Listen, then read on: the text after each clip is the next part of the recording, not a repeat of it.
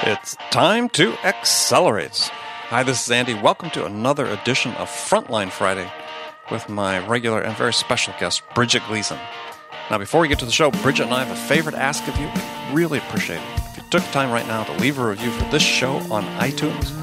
And while you're there, click the button, subscribe to Accelerate. Make sure you get Frontline Friday automatically each week. Also, we need to hear from you. More specifically, we need your sales questions. What can we answer for you? What challenges do you have that we can help you with? So go to accelerate.fm/frontline and enter your question there. Each month, we're going to select one listener's question to be the question of the month. And the winner will receive a $50 Amazon gift card. So remember, go to accelerate.fm/frontline to give us your question and maybe win $50. So Bridget, how are you today?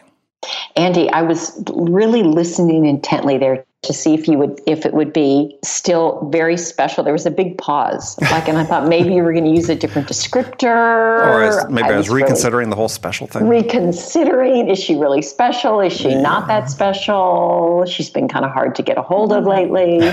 So I'm glad that I've maintained my status. You still have, yeah. Thank God. Yes, all that's transparent to the people listening. But yes, you may be hard to get hold of these days, but they don't know that. They don't know that. Good. And I'm sure you're special in their books as well. All right. Good. So everything's good. Everything's good. Oh, wait, I didn't even get to ask. You're just preempting me. I didn't even get to ask. You just said everything's good. You're supposed to say everything is fantastic. I know. I'm trying to change it up a bit. Really? Rebranding? I'm trying to rebrand. I'm trying to change it up. But it's all good. It's all good. So today, where are you? Today I am in beautiful Boston, and it's a beautiful day in Boston today.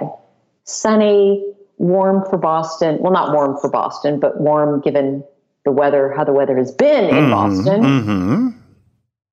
It's sunny. I think you and I talked about this before, that one of the great things about living in a place where the weather isn't nice all the time, like California, is you really appreciate when the weather turns nice. There's just a sense of appreciation and gratitude. And I don't know, it's kind of fun. It's kind of fun. So what you're saying is, in California, you don't have gratitude for the nice weather because it's just what is. You take it for granted. You take it for granted. Of course, not if you lived in the San Francisco area this year, where it rained incessantly. And I was there last week, and it was raining still. I know. I was there for a bit also. That's true, but that's such an anomaly, and we need. I'm still bi-coastal, so I feel like I'm an East Coast and I'm a West Coast now. Mm-hmm. My West Coast persona needed the water, the rain. Got it. And the East Coast, you just took a shower. Exactly. East Coast, I could just God, I don't think I'm in the shower, and I think I can use as much water as I want. Look how much it's raining out there. We got no shortage. There you go. All right. So I guess one question I have to ask is, did you get up and do your run this morning? Andy, of course I did. Of course you did. Okay. Yes, I did. Do you have any races or competitions coming up? God, I used to do those. I've done a couple of marathons. I used to do 10Ks.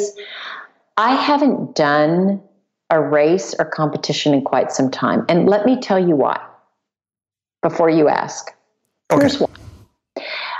I am so competitive with myself. And when I was training for a race, every morning I'd go out and I'd do my time, and I needed to be better.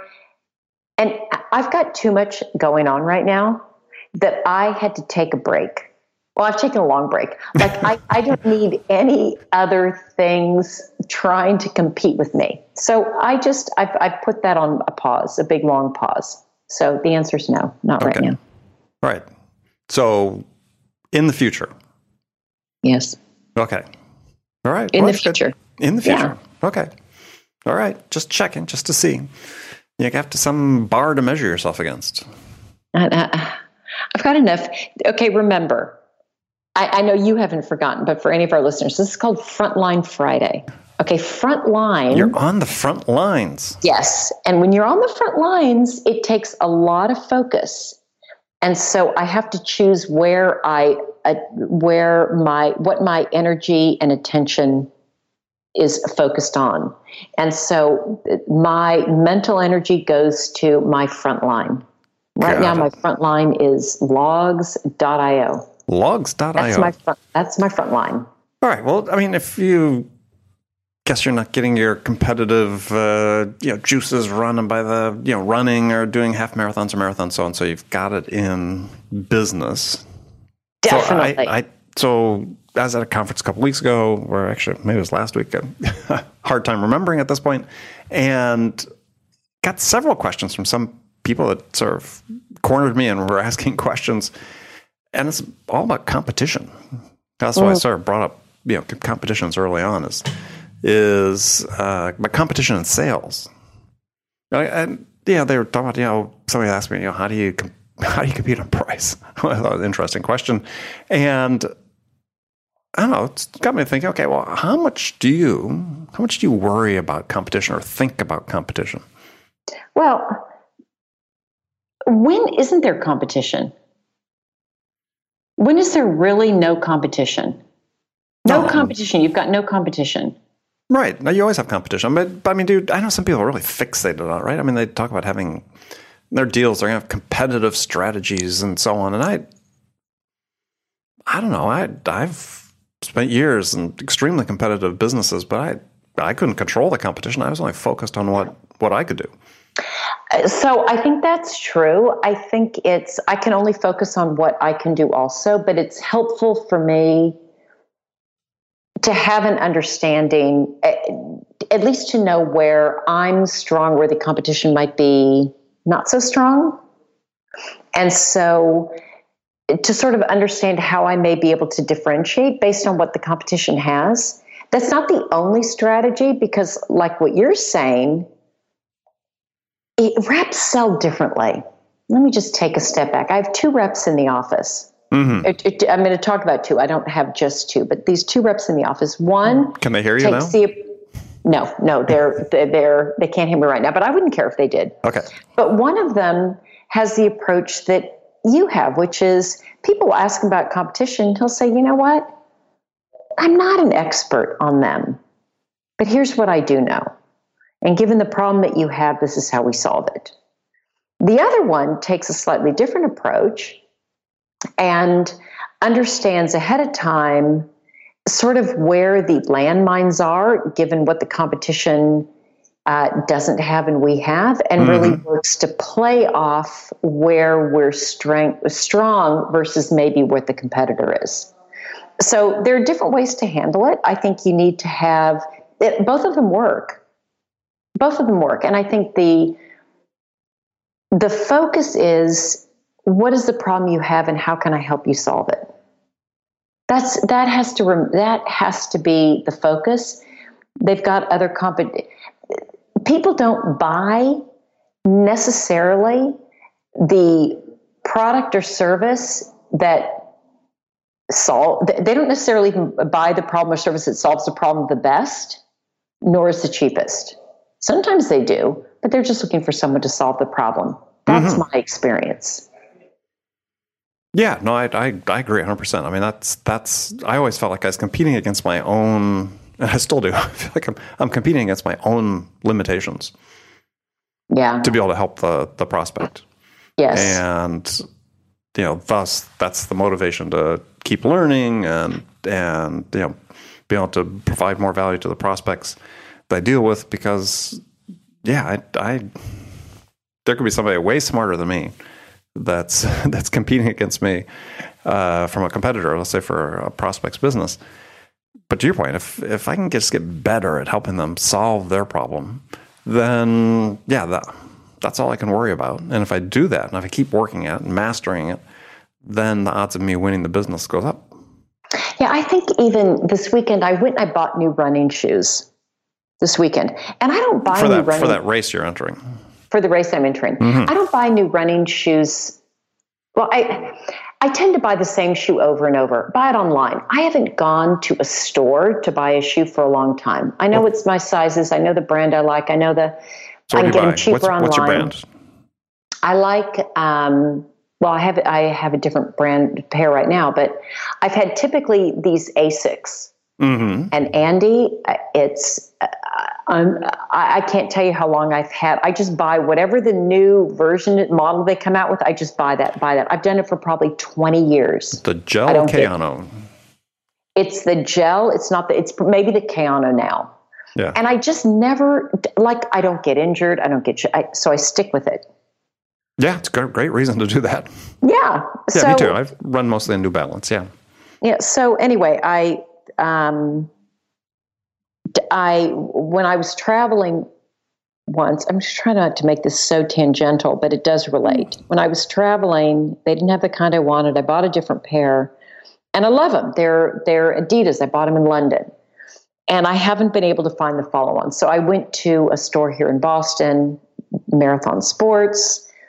They helped me try on a bunch of shoes, and I knew I can get these online. I can figure it all out online. I can do all of this online. They're not the cheapest. They may not even be the best. But here was somebody who was willing to go through and help me identify what I needed. Mm-hmm. And I trusted this person, this Marathon Sports. A lot of runners go there. I bought them. Yeah, I can get them cheaper somewhere else. Yes, I could have gone and had a different brand that may be slightly better for my foot. I went with a name that I knew and trusted. I valued that they helped me. I knew they were more expensive, and I still bought them. Mm-hmm. Yeah, it's the best solution for your problem. Exactly. At that time. At that particular moment in time. And it was frictionless. And I think that's what our prospects and buyers are looking to us for. Who's going to help me solve the problem? Where's the least amount of friction? Well, we can make a running analogy of this because, friction in running shoes result in blisters, See? Sales blisters. Avoid sales blisters. Exactly. That's what people don't want when you're hard to deal with and they don't like putting the shoes on in the morning and they hurt and so that the easier you are to deal with, the better. And so competition, yes. Who's the competition? Well, there were 5 running stores, like within a half-mile radius, literally half-mile radius, competition all over the place. I didn't go to the cheapest. I didn't go. I went with reputation, and I went with who's going to help me. So I happened to wander into that one. Mm-hmm. Had I not had the salesperson created more friction, I would have walked out. I wouldn't have bought them. I would have gone 2 doors down. I would have gone online. Yeah. No, I agree. I mean, not to overwhelm people with running shoe stories, but I also bought some running shoes 2 weekends ago. And yeah, similar issue. I always go to, you give your plug to Marathon. I give my plug to Roadrunner Sports if you're in the San Diego area. Plus, they have stores elsewhere in the country. Yeah, they're good. I like them too. But the service is excellent. They do the fittings, on the machines. They have their treadmill and their shoe fitting devices that, you can do the little shoe dog assessment. And yeah, I mean, you're at that point, unless you're just absolutely positively convinced you need to get the absolute lowest price. Yeah, you're not going to walk out of there before you buy a pair of shoes because they've helped you. I mean, in depth. Yeah, they've done a lot to help. Right. And so I value that. Oh, I do too. Yeah, that's there's a VIP club at Roadrunner, and not this time, but the time before when I went to Roadrunner, they always ask me to check out. Are you a member of our VIP club because you get a little extra discount? And I said, yeah, and she looked at my record and she goes, "Oh, yes, you are." She did? Yeah. I was like, yeah, I know. I've probably paid some people's salaries in here. Yeah, it's weakness. New running shoes. It's a good thing. I know. I know. Having good new running shoes is so great. Yeah. And I'm sure I could wear mine longer, but what can I say? I'm not as bad as some people, but my wife would tell you I could probably wear mine a little bit longer. Well, if that's your one thing, it's probably not your one thing, but if that was my okay. one thing, yeah. If that was my one thing, it sounds like it's not. Yeah, she'd be laughing if she heard this. So, okay, so competition. We sort of went through that a little bit. I to sort of wrap it up. We always have competition on a deal, right? I mean, that could be the status quo. I mean, in most cases, that is the competition. And, I think that's one that reps don't spend enough time thinking about, right? Because they presume if the customer's in process and there's multiple companies, there are multiple vendors they're talking to, that it's sort of a done deal that the customer is actually going to make the decision to do something. And we all know from our own experience and experience managing teams and pipelines that a high fraction of the time, nothing happens, right? The decision is made to do nothing right at the moment. And so I work with people and say, look, you really have to consider this. And this is based on research that a professor at Ohio State, I think I'll say Paul Nutt is his name, but I could have the last name wrong. But where he said, people are making decisions. There's actually two sort of decisions that get made. He calls one a decision and one a choice. Is that, first of all, you have to make the decision where you think you're going to make a change. So the buyer has to say first, make this binary decision, yes, no, we're going to make a change or we're not going to make a change. And I think too often sales reps find themselves selling past that point too early. And what they should be doing is really focusing early on, making those connections, getting engaged, identifying the issues and where the gaps are that need to be filled, and making sure early as possible that the prospect really understands the value proposition and has enough information to make that go, no-go decision. Yeah, I completely agree with you. I think it's very easy to skip over that. And I always tell the team here that how you set up that first call and what that initial discovery is likely the most important, because that sets the tone for the entire engagement and how you work together. And if you haven't, and the discovery continues all the way through, but sure. if you haven't fully explored the implications of, say, for example, doing nothing, it's going to be hard when it comes to budget time for them to vote in your favor if you haven't really explored that with them. Well, vote in favor of doing something. So I mean, doing something. So what? Again, I think as Paul Nutt was his name, once then the binary decision is made, then the buyer has to make a choice about who they're going to make the change with. So there's this decision point first, yes, no, binary decision, we are going to make a change, we aren't going to make a change. And to your point is, if you haven't helped the customer understand the value, and I don't think it has to be to the nth degree because there's still more selling to be done, but they have to know to enough of a degree to understand that, yes, we can make a decision confidently that moving ahead with the change is going to help us meet our objectives, our aspirations, our goals, whatever. But again, if you sort of sell past it, you're going to get that dreaded no decision. Right, because you've just skipped over. You've just skipped over it, and typically reps will go to, like you said, they'll get caught in the weeds. Well, also, go ahead. I'm sorry.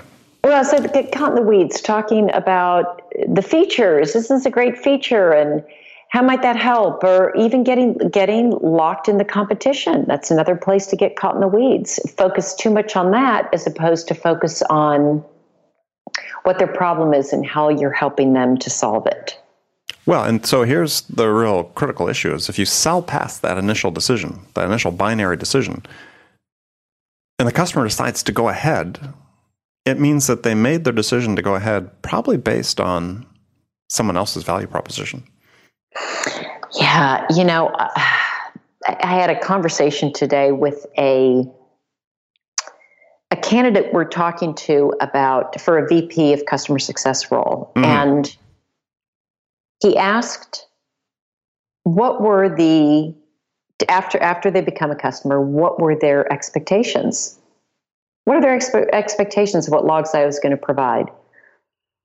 And we had a really good discussion about that. And I said, I think our problem right now is we haven't done a good job as a salespeople setting up what those expectations should be, understanding what the customer's expectations are, mm-hmm. and then helping also to define them.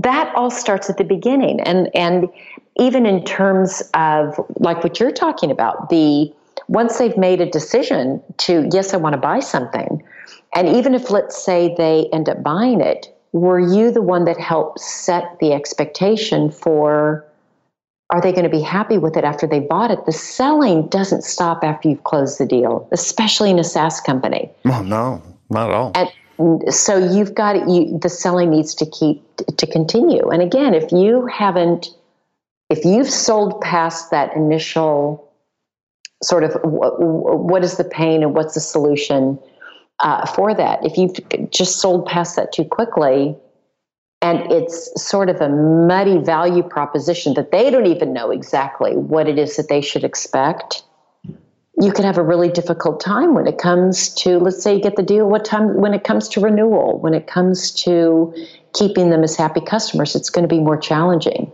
Yeah, I mean, this is, I don't know if we've spoken about this before, but I know I've addressed it with other guests, is that, and it's really important for everyone to keep in mind, is that when a customer makes a decision, assuming there are multiple vendors selling into the buyer, is when they make their decision, it's very likely that in their mind, the buyer, that they have conflated the best features from everyone they spoke to. And so what their expectation of what they're getting is really an amalgamation of all the products that are sold to them. Maybe not, at least at a high level, and sometimes even at a detailed level. And that's just natural because, people are human beings and they're trying to absorb a lot of information over a relatively short period of time, and they get confused. God, that's so interesting. I've never thought of that. So what's really important to do is after you get a deal, especially a big deal, but I have reps do it after every deal, is you get the order and the next day you pick up the phone, you call the customer, and you just say, hey, I just want to review what it is you ordered.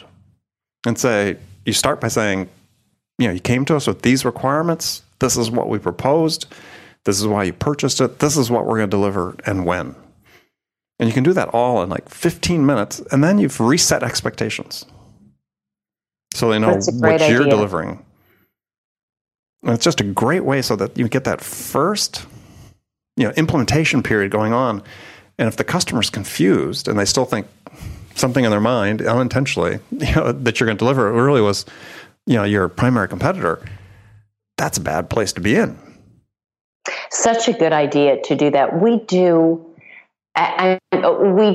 sort of a version of that with a proof of concept document that kind of follows them through the process, mm-hmm. and that they have the prospect has as a selling document for them internally as well. But I like the sort of summary right after they've purchased. I think that's such a great idea. Just again, because the selling doesn't stop after you've gotten the purchase order. Right. No, absolutely. Especially in a SaaS business, any other sort of subscription service-based business. Yeah, set those expectations, because if they have a bad experience right off the bat, as you mentioned before, that's going to stick with them. And when it comes time to renew, that could be problematic. Definitely can be problematic. That's the last thing you want, because every time you get up for a renewal, again, they're mentally in this question mark state again. Mm-hmm. Do I renew with XYZ company? Well, let me pick my head up and see what else is out there. Yeah, because they surprised me the last time when you really didn't, but their perception was you did. Right. So, right. And their managers, I know, that counsel against doing that call because they're afraid the customer's going to like buyer's remorse and cancel the order. And that's just BS. It never happens. Never, never, never happens.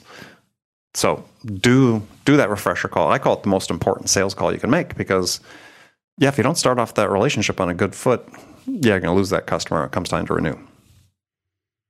So that's where a SaaS model is great for our customers. It's good for us too. It keeps us on our toes as salespeople and product development. I mean, everything, engineering, service, customer success, support. We've all got to deliver better, more consistent, reliable service because it's easier than ever for customers to make a change and go somewhere else. Absolutely. All right, Bridget, we've come to the end of, this episode. So soon. Yeah, luckily not the end. Not the end. So it's, friends, thank you again for joining us like you do every Friday. And make sure you come back again next Friday to join us. And in the meantime, you can listen to all these great episodes of Accelerate that are on every day of the week as well. And Bridget, until next week. Until next week, I will talk to you then. All right. Good selling, everyone.